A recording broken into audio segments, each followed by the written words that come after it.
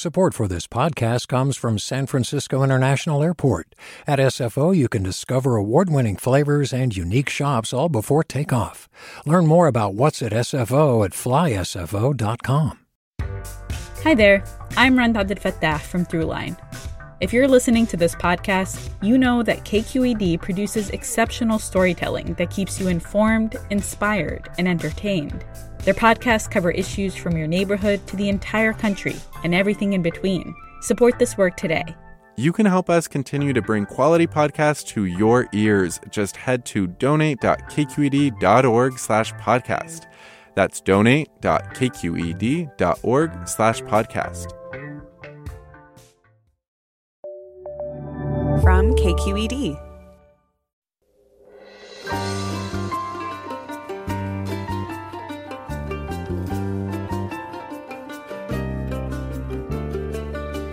From KQED in San Francisco, I'm Mina Kim. Coming up on Forum, former NATO Deputy Secretary General Rose Gottemoeller calls the Russian invasion of Ukraine an enormous tragedy that threatens to destroy Ukraine and turn Russia into a pariah state.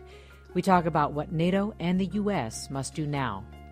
Then we'll look at how Judge Ketanji Brown Jackson could shape the U.S. Supreme Court. President Biden has nominated Jackson to fill Justice Stephen Breyer's seat. If confirmed, Jackson, a federal appeals court judge who clerked for Breyer and is a former public defender, would be the first black woman to serve on our nation's highest court. Forum is next. Join us.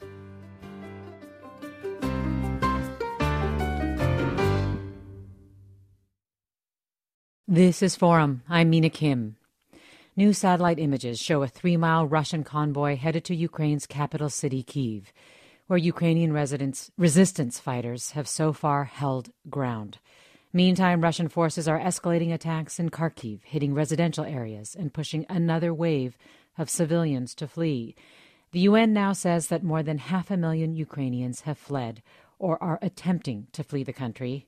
Joining us now is Rose Gottemoeller, the Deputy Secretary General of NATO from 2016 to 2019 and the Undersecretary for Arms Control and International Security for the U.S. State Department in the Obama administration. Rose Gottemoeller, thanks so much for being with us. Thank you for having me. First, can I get your reactions to the latest developments in Ukraine? I have such great sorrow for those over 500,000 people who have had to flee. I've heard by some news reports over the weekend that the lines to get over the border into Poland were 13, 14 kilometers long, people standing out in the cold with their children. So my heart really goes out to those who are now refugees fleeing this terrible invasion.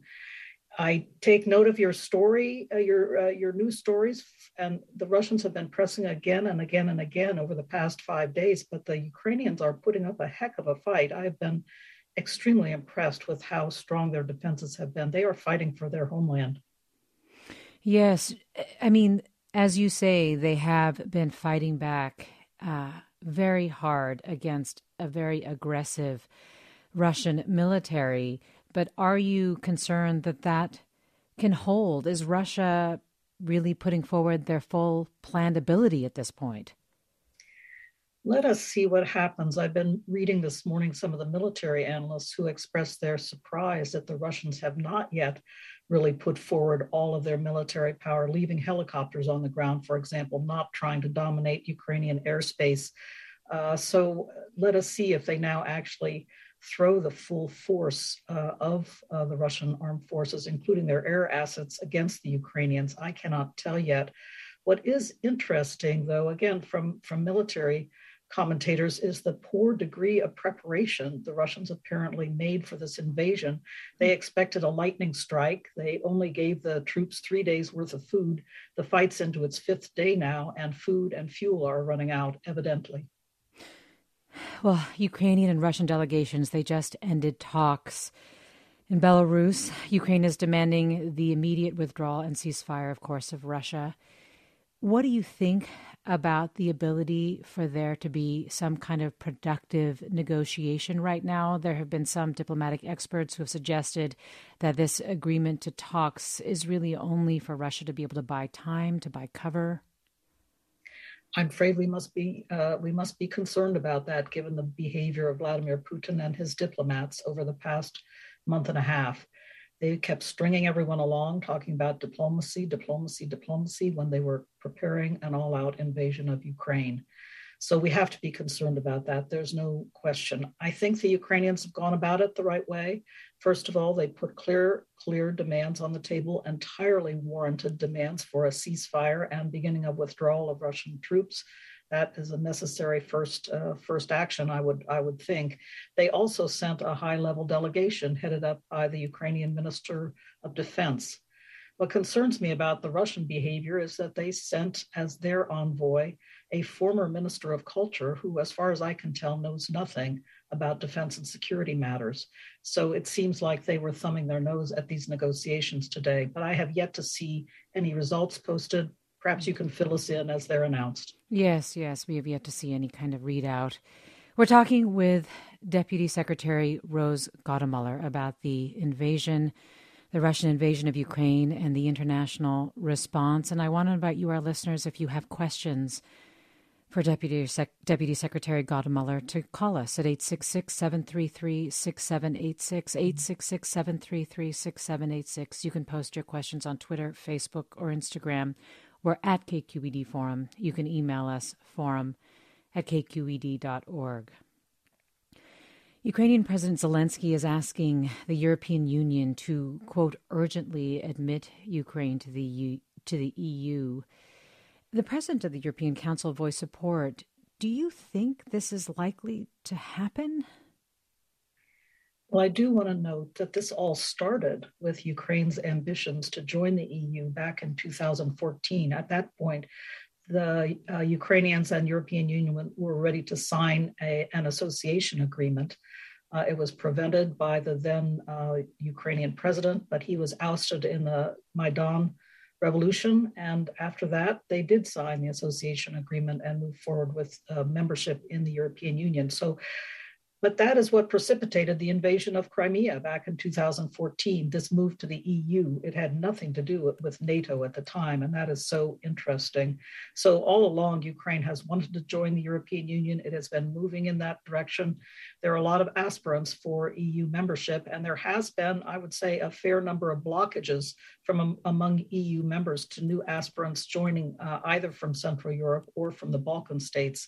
So to be honest with you, I would be a bit surprised if all EU opposition fell away quite quickly to admit Ukraine, but I may be wrong given the dire circumstances we find ourselves in now.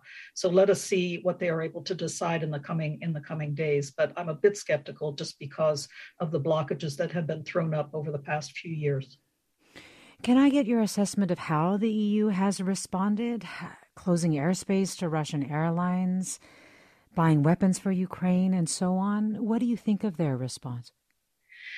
This is notable because, frankly, again, the European Union prides itself on being the economic and the development organization. In its assistance and aid, it always emphasizes the need and the necessary requirements for proper economic development, addressing corruption, dealing with the rule of law, building up governance systems, etc. So they always focus on that side of the ledger. NATO tends to focus on defense and security, training exercises and assistance.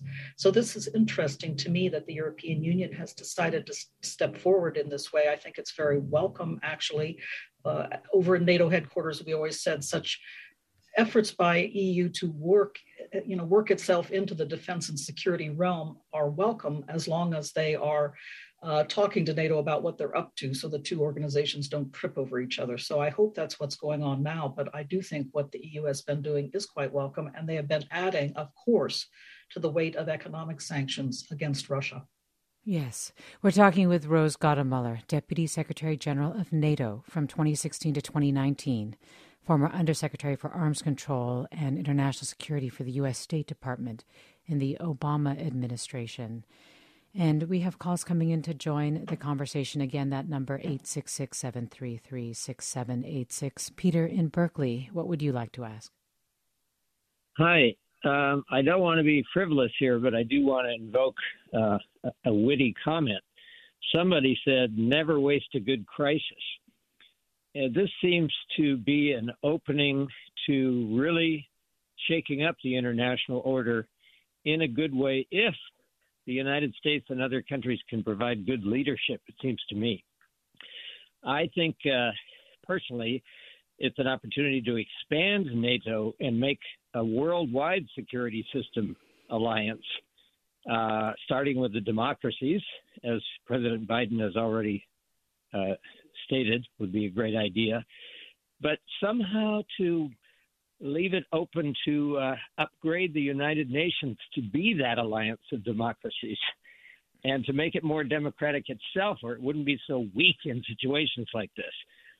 And I'd like a reaction from our guest here as to Article 109, which has never been invoked of the UN Charter. It's never been invoked in 75 years. It's desperately needed, and it allows for a constitutional convention, in essence, to look at the Charter again, to see where it needs to be upgraded, and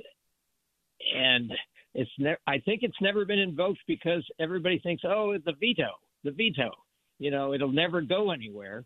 Well, Russian veto has just been disallowed from the statement by our representative to the UN. Peter, thanks. Rose Gottemoeller.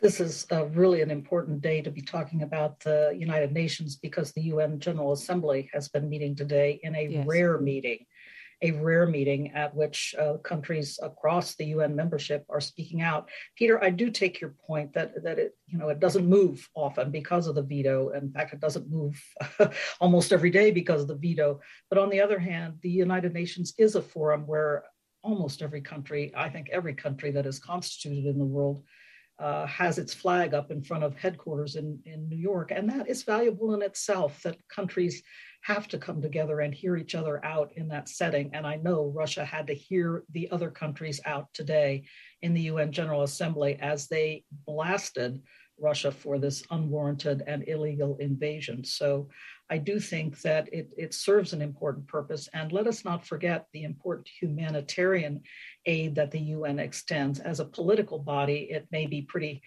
helpless at times, but as a humanitarian organization, it provides really vital food and other humanitarian commodities across the world, and now is doing so in the Ukraine case as well. So I think we ought to give the UN credit where it can get things done, and humanitarian response is one important area.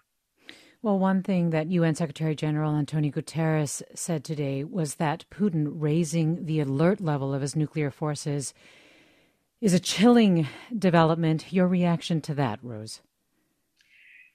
Well, I agree with the response of President Biden.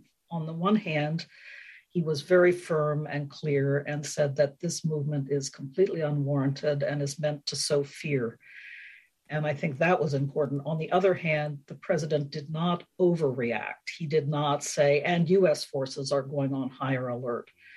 I think that this is important. We need to ensure that this does not turn into an escalatory spiral heading in the direction of the use of a weapon of mass destruction. That would be so severely consequential for the world that I can hardly foresee the results. But it is also true that Russia over the years has been a really good partner working in the non-proliferation regime and working with the United States on strategic arms reduction. Maybe I'm the optimist, but I hope we can get back to that at some point. We'll have more. Distant future. We'll have more with Deputy Secretary Gottemoeller right after the break. You're listening to Forum. I'm Mina Kim.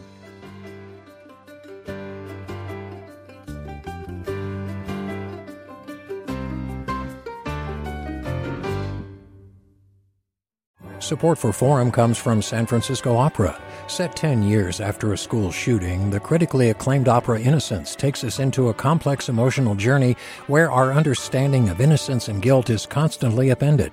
Kaya Sariaho's ethereal score collapses the past into the present as a community of survivors grapple with how to move forward. Don't miss the highly anticipated American premiere of Innocence, June 1st through 21st. Learn more at sfopera.com. You're listening to Forum. I'm Mina Kim. We're talking about Russia's escalating invasion of Ukraine with Rose Gottemoeller, the Deputy Secretary General of NATO from 2016 to 2019.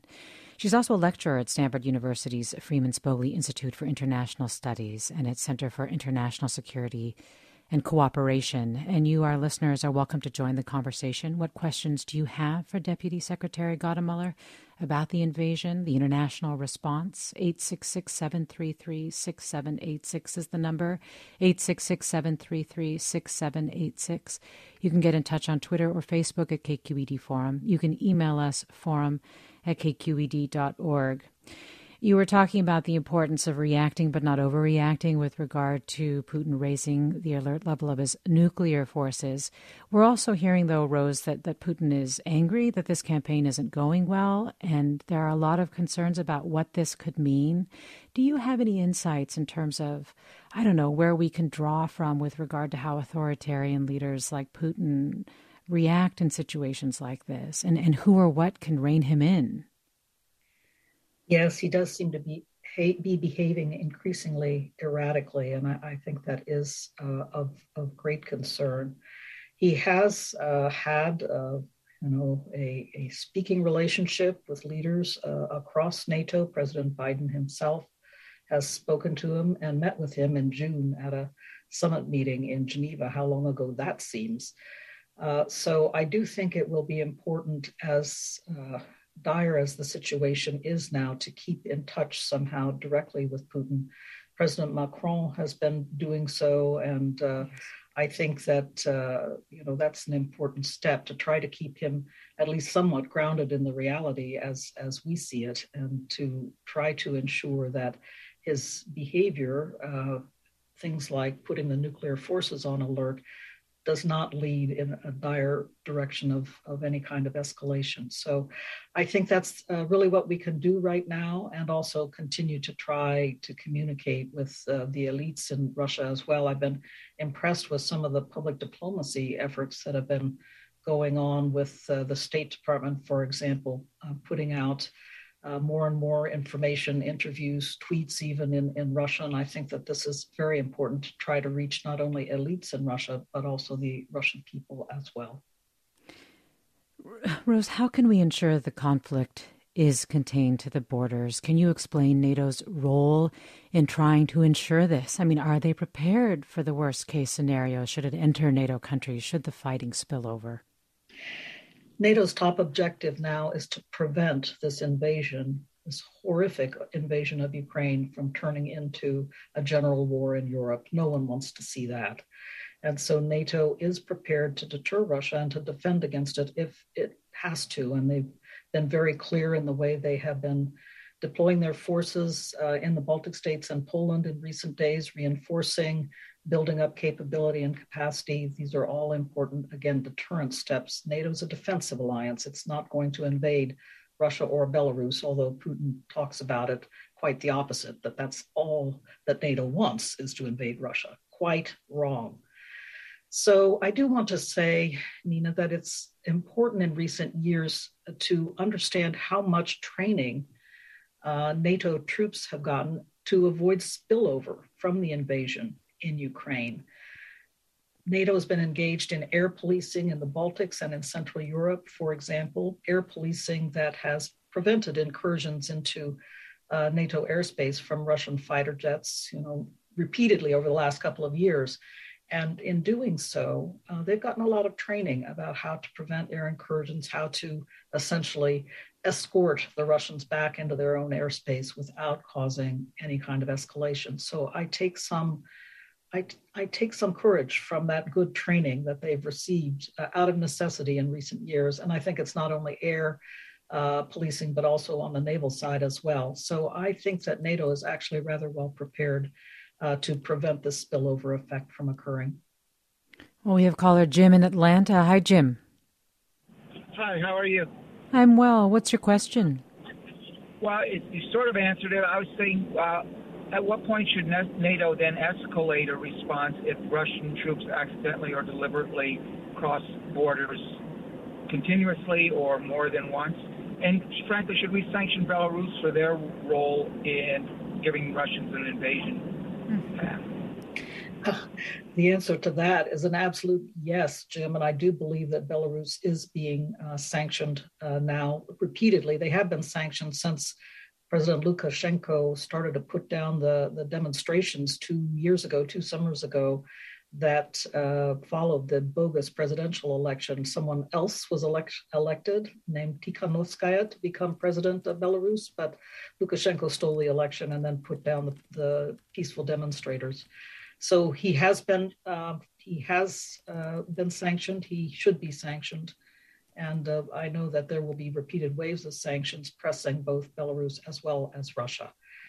On your other question, defense is something that NATO will pay attention to, but it will also pay a lot of attention to how to prevent any escalation. Again, its main objective at this moment is to prevent this invasion of Ukraine from turning into a general war in Europe. And that is really where NATO is focused like a laser light. Let me go next to caller Jerry in Cupertino. Hi, Jerry. Good morning. I have a real quick question. Perhaps you can fill in the pieces. Assuming currently there's peace talks going on between the UK and Ukraine and Russia. If they're successful, and there's some agreement, agreeable finish to it, what happens to all the sanctions on Russia?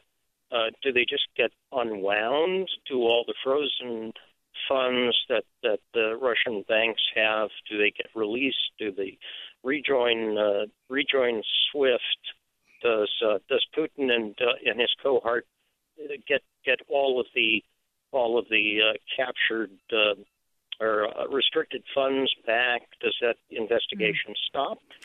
And number two is, if they're not successful, and I think everybody is aware that Russia has a much more powerful military than Ukraine, if Russia succeeds in taking over Ukraine, do those sanctions, are they maintained forever, or do they get unwound at some point? Jerry, thanks for your questions. Rose, what do you think? Well, I would hope for the status quo ante somehow, Jerry, that we get back. But there's been a huge amount of damage done to our confidence in Russia's being able to behave as an upright actor in the international system. If somehow we got back to the status quo ante, I imagine, yes, there would be an unwinding of sanctions. It would take some time to do so. We would want to make sure that Russia indeed was back to behaving as a full upright right-acting global citizen, but it would take some time, I'm quite sure. I fear your worst case. I think we are in it for the long haul, and we have imposed sanctions for the long haul on Russia during the Cold War. I imagine we would be doing it again. I would be curious to get your take, Rose, on how the U.S. and EU have removed some Russian banks from SWIFT, the secure messaging system that links banks globally. The U.S. is also freezing Russian central bank assets in the U.S. What are the risks here? Well, I think the risks accrue mostly to Russia, to be honest with you, Nina. I do see panic in Moscow now as citizens are trying to withdraw their savings. They're afraid. They're trying to put their savings into dollars. They're afraid the ruble is tanking. It is tanking. And so I think the risks are mostly on the shoulders of Russia, although there are some for Western companies and banks as well. There's been a lot of economic interaction between Russia and Western companies that some are unwinding now. British Petroleum, for example, is unwinding from its investments in Russia. So there's going to be money lost and some steps that will have to be taken to mitigate the problems for Western corporations and banks. But I think that's something the White House very much has in mind and is working with these companies to do so. Well, Randy writes, a combined attack by the world's strongest nations, including the United States, could destroy the Russian invasion in Ukraine in one day. Why shouldn't we do this? Rose Gottemuller. Well, that is, I suppose, one scenario to think about, but it's not a scenario that I approve of or that I would support, because I think we do want to avoid a general war. We want to avoid a general war in Europe, as I've been saying, and we want to avoid a general world war as well. That's not good for anyone. And so that is why I say let us try to somehow back off this invasion of Ukraine and see if we can somehow get back to a stable situation. That, I think, needs to be our objective rather than thinking about ramping up and diving into a more dangerous and destructive and wide-ranging war in Europe. You began today by noting the more than 500,000 Ukrainians, virtually all women and kids actually, fleeing or attempting to flee abroad. How should the EU begin to prepare for what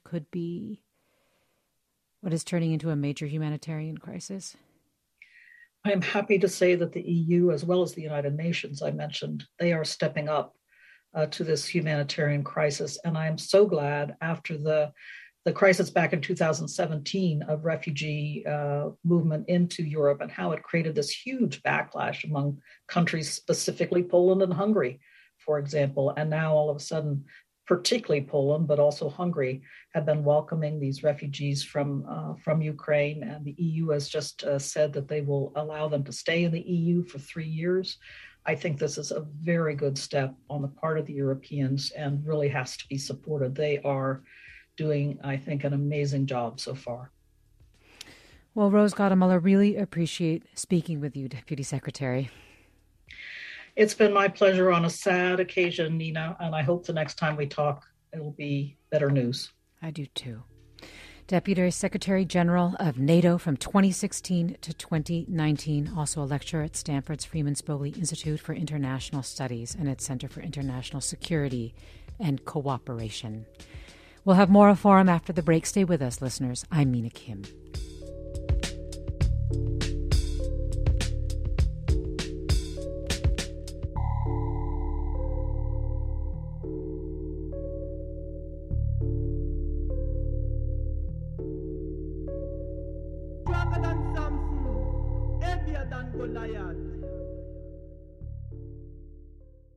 Support for Forum comes from San Francisco Opera. Set 10 years after a school shooting, the critically acclaimed opera Innocence takes us into a complex emotional journey where our understanding of innocence and guilt is constantly upended. Kaya Sariaho's ethereal score collapses the past into the present as a community of survivors grapple with how to move forward. Don't miss the highly anticipated American premiere of Innocence, June 1st through 21st. Learn more at sfopera.com. We've all got those parts of our house where the internet just won't go. Well, if you had wall-to-wall Wi-Fi from Xfinity, you could worry less about dead spots.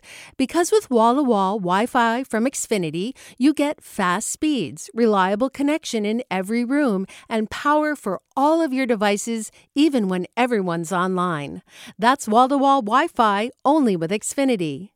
Restrictions apply, not available in all areas. Actual speeds vary. All over the country, we need to improve reading in Wisconsin. Schools are changing the way they teach reading. I'm calling for a renewed focus on literacy. We have gotten this wrong in New York and all across the nation. And it's happening because of a podcast. I think your podcast has changed my life. And I'm going to share this podcast with everyone I meet. Sold a Story investigates how teaching kids to read went wrong. New episodes of Sold a Story are available now.